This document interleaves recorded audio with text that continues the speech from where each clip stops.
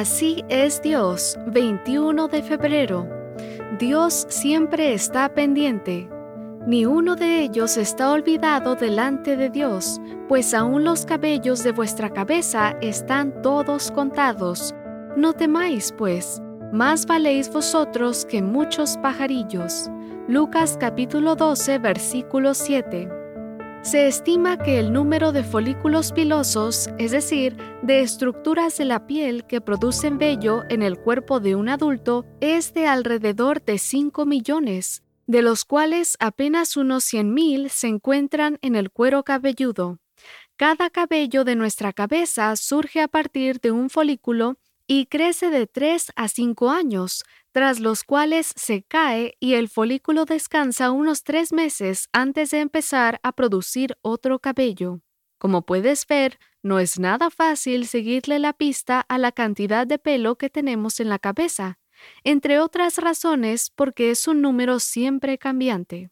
El retrato de Dios que ves en el texto de hoy, que afirma que el Señor sabe cuántos cabellos hay en tu cabeza, te hace saber claramente que Él se da cuenta de todo lo que sucede en tu vida, desde lo obvio hasta lo que para ti mismo es oculto, y te confirma que Él nunca se olvida de ti.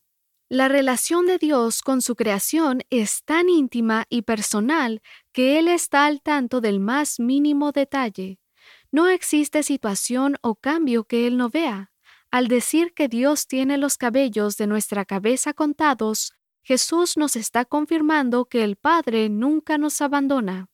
Dios no es un Padre irresponsable que tuvo hijos, se fue y volvió cuando ya eran grandes. Él está todos los días con nosotros hasta el fin del mundo.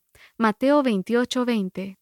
Él ve nuestro desarrollo, advierte los cambios que experimentamos, por sencillos que sean, y nos acompaña en cada proceso de nuestra vida, incluidos los desiertos que atravesamos en la experiencia cristiana.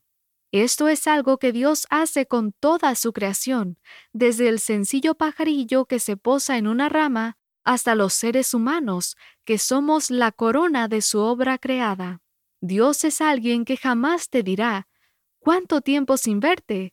¿Qué cambiado estás? Porque en todo momento está pendiente de ti. Tener un Dios así debe librarnos de la ansiedad y el temor. Aun cuando vivamos rodeados de peligros, no hemos de vivir con miedo ni ansiedad, porque Dios está con nosotros. No cae un pajarillo al suelo sin que Él lo note. No nace un simple cabello en tu cabeza sin que Dios se dé cuenta. Te conoce tan íntimamente, está tan pendiente de todo lo tuyo, que nunca se olvida de ti.